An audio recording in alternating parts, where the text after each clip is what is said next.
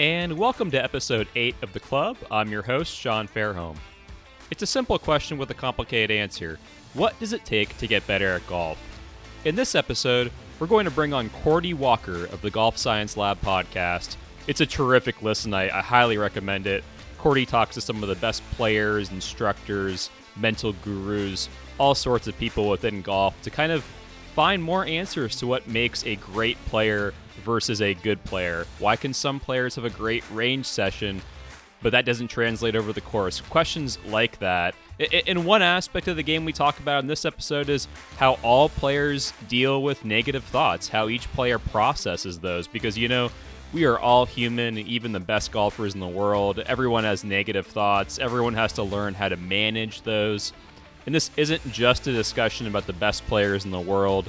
It's also about normal golfers who play once a month. How does someone like that get the most enjoyment and satisfaction and success out of their experience? Always remember, golf is fun. Yes, it's incredibly hard.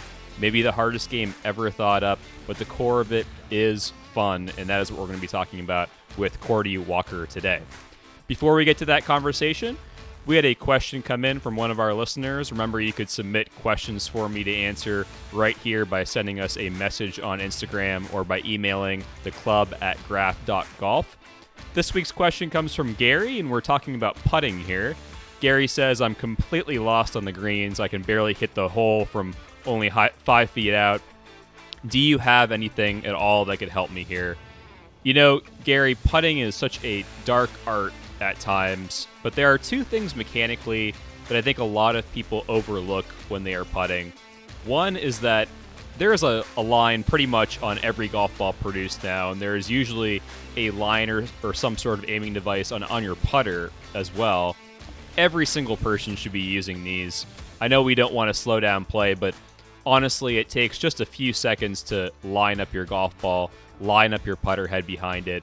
And the big thing here is that if you want to practice this, go putt on hardwood or tile or in your garage or some surface like that.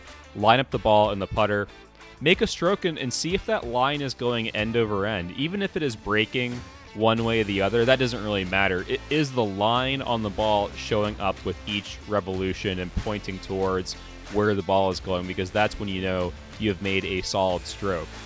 And if it's not, one very simple drill that you could do in your house or at the practice putting green if you have a few minutes is just take a couple of tees, or it really could be anything not too valuable, but put them just outside both the toe and the heel of the putter to kind of form a gate, and start with them far enough apart so that it's easy to swing the putter through that gate, hit a few putts, and then narrow that to the point where you have to make contact pretty much right in the sweet spot, or else you're going to hit the gate itself. It's a very simple drill just to really ensure that you're making solid contact right in the middle of the putter. I still don't see enough people doing this. It may be the simplest drill that you could possibly have in putting, but I highly recommend it. And one last thought to close that out: when you make your practice strokes, when you're actually playing golf or when you're practicing on the putting green, always look at the hole or to a spot where you're trying to putt to. If you maybe have a longer putt that breaks a lot,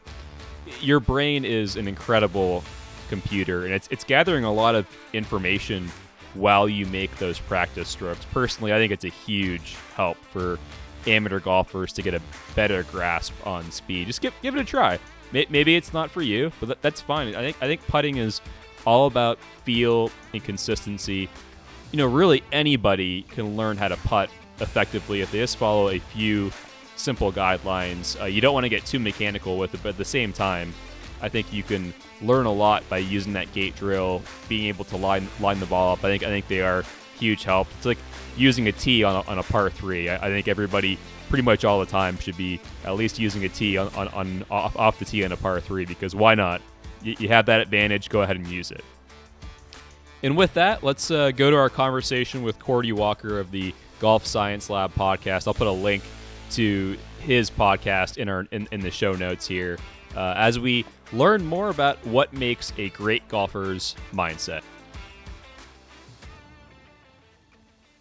When you kind of look at what your podcast is based on, it's a fantastic listen. You have some of the best top coaches, some of the top players coming on and kind of sharing their advice. There are a couple of episodes that I've in particular really liked. One of them being Victor Hovland coming on and kind of sharing his prep for the U.S. Open. I thought that was really cool. One of the things that he said that I thought was great was that he works on his backswing because the downswing is more of a reaction to the backswing rather than kind of thinking about more granularly about the downswing. Which when I went out the next time I played after hearing that, I was like, man, that's so simple, but it's like that's a very powerful thing to like not really be thinking about exactly how you're coming into the ball, just kind of let it be a human reaction. What are some of the lessons you kind of picked up talking to him? Yeah, I love hearing anecdotes from players because I think sometimes we can find things that we might not hear from instructors or from research, and vice versa. So, kind of some of the interesting things about that is we've talked about research and learning, which talks about attention of focus, which is where we place our attention, kind of like a swing cue almost. So should I think about, my backswing? When I think about my backswing, should I think about, where I'm putting my wrist position, or should I think more externally about swinging to like a visual point or avoiding something, kind of a feedback device? And so what we hear though from players is a lot of these elite level players have different swing cues than is suggested by research for the rest of us. And I think there's something really interesting going on. One is these elite level players have incredible awareness of their bodies and an ability to manipulate that far more than you or I do, most likely when we have that internal cue. But just kind of how, I would love to see more research kind of along these lines of looking at elite level players and kind of swing cues and attention to focus. So like for me, I'm always trying to pick up and connect dots between research and instruction and players and try to look at some of the web of what links together, what doesn't link together, and where are there open questions that we should explore. Because I think when you silo each of the pieces, we don't get an accurate picture about what we should be doing to get better, and that it's about bringing all these different aspects of on the grounds coaching and instruction. Researchers who are doing academic work should be connected to the instructors, and everyone should be connected to good players as well to get feedback in that whole loop. So I think that's some of the stuff that I like picking up when talking to players most, is trying to make those connections. And in terms of teachers, you've had some fantastic guests on recently. Chris Como, who of course works with Bryson quite famously at this point. I find him kind of a fascinating listen, no matter what he's talking about. He's just like a very fascinating dude, and I love that. I actually taught golf for a couple of years, and one of the problems that I had was kind of what he talked about in one of the episodes, which was I had a vision in my mind of what I wanted someone's swing to be like, and it's not always exactly what that person is, that student is feeling. And Chris Como told one story on your podcast about how one player was kind of in and out hitting off the toe, and that was what felt solid to that player. And he kind of wanted to change that, try to get more center face contact.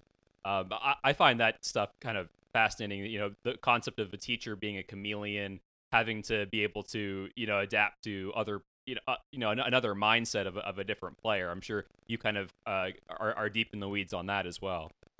Yeah, I mean, there's really interesting conversations like the word coach and the word golf instructor, kind of this evolution that's going on of using the word coach more. Have you heard that, or has that been something that you've kind of seen happening as well? Yeah, definitely. I think kind of goes along with a lot of players saying like we rather than I. It's more of like a team concept, and I do see like the more coach instead of instructor for sure. Yeah, and I think it comes from coaches now looking at things more holistically, right? Of seeing like if I want someone to shoot lower scores, then we need to kind of look at the whole picture. Versus if an instructor is looking at swing technique, they're just focused on that one aspect, which might not relate to lower scores necessarily. So I think it's kind of an interesting shift that has been going on as that team approach becomes more relevant, and a focus towards performance is also becoming to the forefront of what are the things it's going to take. And a lot of coaches now are realizing that we're going to look more at strategy. We're going to look at more at developing skills, maybe over technique. We're, skills like club face awareness, like where am I hitting it on the club face, and do I have the skill to manipulate that and understand that? Do I have the awareness of that? I think it's a really cool shift, in my opinion, a good shift to coaching with this more performance, results based focus. I think is super beneficial for golfers that are serious about improving. Of course, we've talked a lot about analytics on our podcast because of our product, and Bryson has kind of been at the forefront of analytics in the game and has gotten so much talk recently with what happened at Bay Hill, where he's trying to almost drive a par 5 across the water there, and different things like that, and looking at for example, like the 10th hole at Riviera, where players now know that there's no use in laying up there. You really should go for that green 100% of the time. The analytics that are involved in the game now. I'm just kind of curious about what your take is in terms of where that is currently in terms of PGA Tour players, and how deeply they are kind of investing in knowing when to go for it, when to lay back, how important distance has become. We're just getting the ball closer to the hole. It seems like that is almost always the play now. What are kind of some of your thoughts on that? Yeah, I've seen the biggest thing with stats lately is aligning expectations with realities. Obviously going for the greens and stuff like that, there's a lot of talk about that, but I've seen a lot of folks become more relaxed and more content with understanding dispersion patterns of the realities of where you're going to hit, your 7-iron or your pitching wedge, and what that dispersion pattern might look like, and that we're probably not as good as we think we are.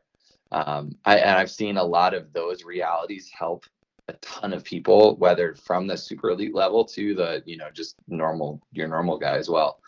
I think that's been huge, because with data we've seen how bad most of us actually are, and how bad tour players usually are as well, when it comes to their dispersion patterns and whatnot. So I obviously things like Scott Fawcett and Decade, looking at some of his work that he's done, is phenomenal as far as helping people understand better targets and better strategy. But I think overall the message of understanding the realities, data has helped us get in a better place.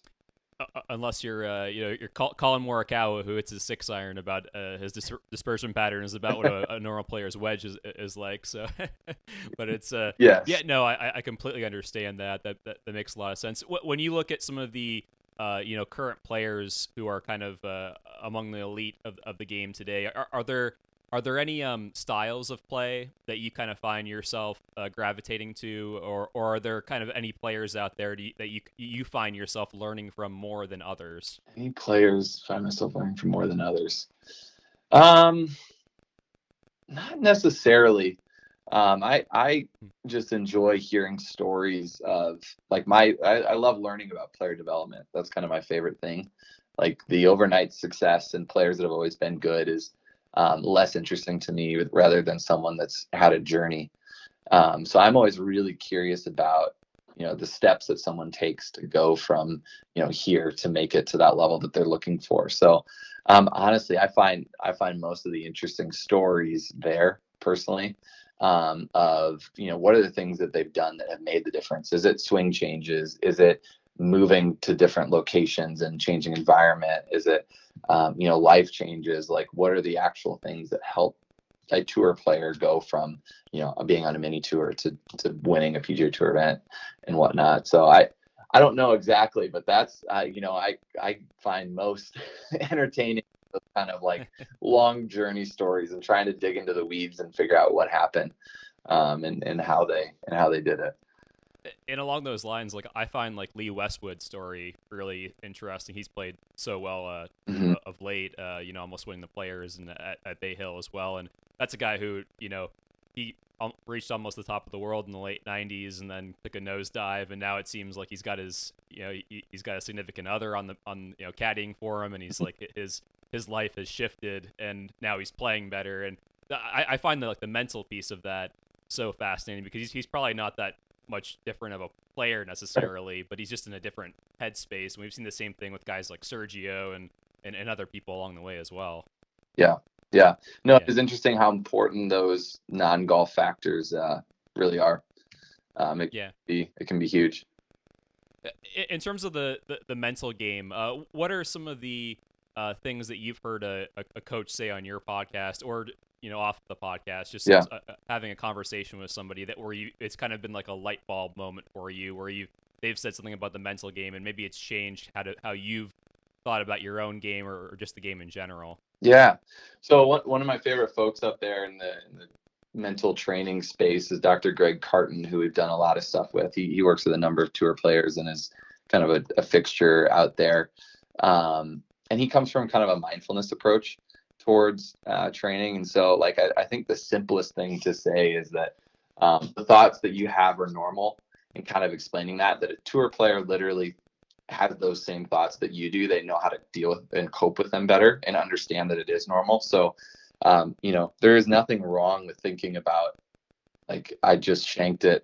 What if I do that again? Like those thoughts are normal. And the more that we fight those and try to push those down or push them away, we're causing more tension and anxiety, which is causing stress. So I think just understanding that the thoughts that we have are normal, and that they're having them at the highest level as well. When you stand on the first tee and are worried about blowing it out of bounds to the right, like that is a normal thought, and there's nothing wrong with you. You're okay. We all have it. We all have those thoughts. And so I think that's one of the most interesting. I really like the mindfulness kind of approach towards this, and have seen Greg have great success with players at the highest level and players kind of developing as well. So I'm a big fan of that. That reminds me of Rich Beam, who tells a great story about being in the 18th fairway of the PGA Championship and believing like deeply in his heart that he was going to shank it. Right prior to him winning his only major championship, he like believed like that there's no other place this ball is going to go besides me shanking this, Yeah. and then steps up and is able to go back into his process.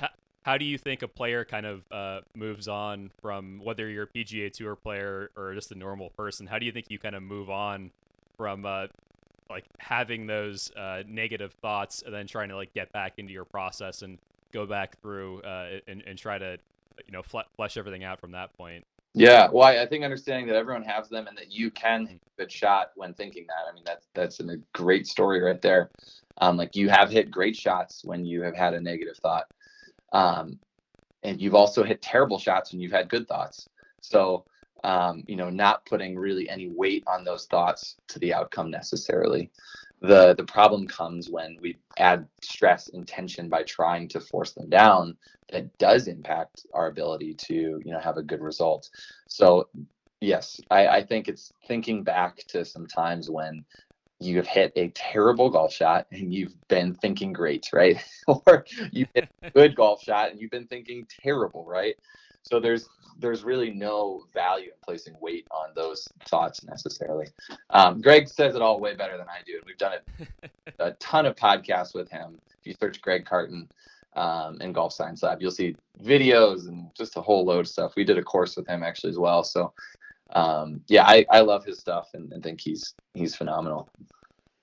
One of the things you said that really resonated with me is just kind of the line between mini tour player, Corn Ferry Tour player, PGA Tour Latin America, PGA Tour European Tour, those dividing lines and exactly what it takes to make that next step. Because a lot of times it seems random, right? I know that we have the elite players, the top 10 or 15 players, the Morikawas and Spieths and guys who have come out of college, and immediately that they're probably going to make it. They get their sponsors exemptions. They rack up a lot of points really early.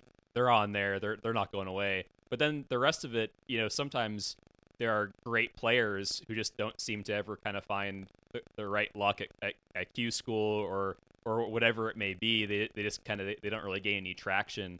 Have you like picked up on anything about like what the difference is between a guy who does get like the Michael Thompsons of the world who like they fight their way through and have success versus a guy who just never really gains traction? Yeah, well, I mean, one of the things is time, right? And the ability to how long can you keep trying almost and dedicate your life to the craft. Because a lot of folks can't. The realities of life, of finances, and motivation, all that stuff, kind of just shorten that time period where other folks hang in there and figure out how to make it work for long periods of time. I mean, time is a massive factor because when you're put in that environment, you can keep failing, but eventually you're hopefully going to learn how to succeed in that environment given enough time to do that. And so that's one of the biggest factors that I've seen is the folks that can survive for long enough, right? That's a huge determining factor in that whole journey and process to going from where you're at to where you want to go, and just staying at that one thing. So that is one of the most interesting underlooked parts. I think environment is the other aspect of, where do you practice, who do you play with, and all those kind of like little things that everyone might overlook have a huge impact on the growth of an individual from a very young age, and also until kind of the high level as well. So an environment is huge about where you literally spend your time, who you're around, what you're with. Kind of a lot of the interviews that I have done with players around this topic, it comes back to that, actually, at the environment that you're in. I cover the U.S. Mid-Am every year, and it never ceases to amaze me or boggles my mind the amount of players who have attempted professional golf and who get out of it after 2 or 3 years. So it's like, as you're saying, it's financial, it's the environment you're in. There have been great players. Like there was a great junior player many years ago, Philip Francis. I don't know if you remember that name, but he won like 150 times on junior tournaments. Then went to UCLA, didn't work out. Tried to chase distance, and then all of a sudden it was, his pursuit into professional golf was over. It could fall apart so quickly. I mean, I'm sure. I mean, you must be kind of amazed at the depth of professional golf and the amount of people who are attempting to make it. Yeah, no, there are tons, and that is a big temptation, is to try to lose what got you to where you're at, of chasing distance or something like that. If that's not true to kind of who you are, how you think, and how you operate, you're trying to be someone else. That's where a lot of folks get in trouble, and lose that momentum in that journey and kind of stall out when that happens. One of the things kind of mentally that I wanted to ask you about, and I'm not sure what your opinion is on this, but Rory had some pretty interesting comments recently about chasing distance, which is kind of crazy for one of the best drivers of the golf ball in the world. But he was kind of talking about how Bryson and his impact, winning the U.S. Open by 6 shots, that did have an impact on Rory, and he tried to change his swing a little bit. What are your kind of opinions on players who attempt to go, they are influenced by external factors and then try to go about changing their swing via and rather than internal factors of, this doesn't feel right to me, I'm going to change this. What have you kind of picked up mentally that kind of maybe people try to go more on the external factor and that kind of harms them? Yeah, no, it's very interesting. I think Bryson doing what he's done is very true to who he is.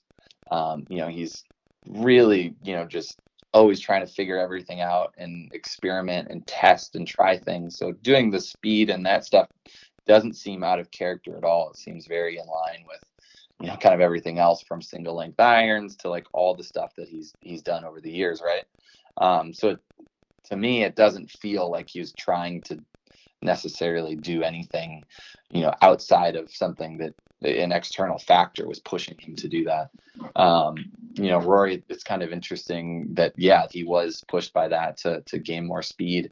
Maybe if he timed it up when Bryson was doing it as well and had all that off season time to do it during the off season versus during when he was playing, maybe he would see different results. I don't know, there's just so many little factors, right? It's hard to guess what the biggest thing is there for him. Because Bryson did do it at such a unique time. It's never going to happen again. That he really took advantage of that, and I don't know if anyone else necessarily did. It looks like so. Yeah, I think timing definitely is playing a factor as well, because Rory's doing it during the season potentially. So yeah, it's very, very interesting.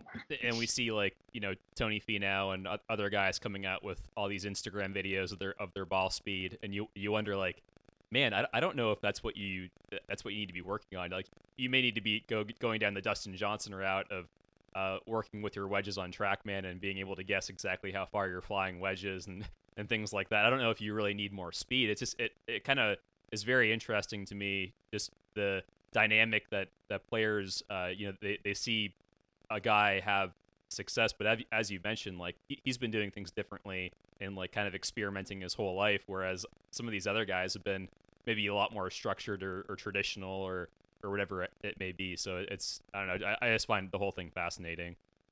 Yeah, Yeah, no, yeah. for sure. Have there been any other kind of lessons in terms of the golf swing? I know it's it's cliche for like tips and advice and things like that, but have there been any like full swing thoughts that you've kind of heard from a coach or from a player or anything like that that you've kind of taken with you from your podcast or that you found really interesting? Yeah, I mean, I see everything moving more athletic. Like coaches are trying to get players more athletic, using more of kind of what they have and working from the ground up. So probably over the last 5 years, been a big shift in towards using kind of pressure mats and force plates to look at how we're using the ground in the golf swing. And that has brought out some like really changes that are effective and easy, not easy, I should say, but like simple maybe to explain, like simple illustrations, simple things that we all can grasp. And so kind of a shift towards how we look at the ground, getting athletic, because a lot of that athleticism was almost taken out of us when we started golf, because everyone was trying to get us all rigid and like perfect and whatnot, I feel like maybe. So a shift towards that. And yeah, the ground, it's just when you looking at pressure data and you're learning how to use the ground, you can really gain speed quickly, and you can gain a lot of that athleticism back when you start using the ground well. So that's been a trend probably over the last, I don't know, five years, more and more common, more and more folks having, a pressure mat when they're on the range working. So definitely something there. In terms of players, like we hear the term using the ground with their swing, kind of especially for right-handed players with that left leg, especially on longer shots, kind of pushing up, kind of being able to utilize that force. Do you think that's becoming more common, or do you think that kind of terminology has not been as common recently? I think it depends. I think we're looking at making better pressure shifts, and looking at pressure traces to make sure it matches the person. So kind of what there's a big movement towards making sure that what the player is doing is right for their body and for them. Instead of grouping us all in one way of how we should be using the ground, we're trying to pull it out into different groups. So Mike Adams, a phenomenal instructor, I think he's like number 1 or 2 on most lists, has kind of pushed this movement forward of helping figure out what a player, how they should be using the ground for their body and for their swing, and then helping them optimize that. And so that, I think that's another trend as well, is making sure that what we're doing is good for the player and not just an overgeneralized prescription for everyone.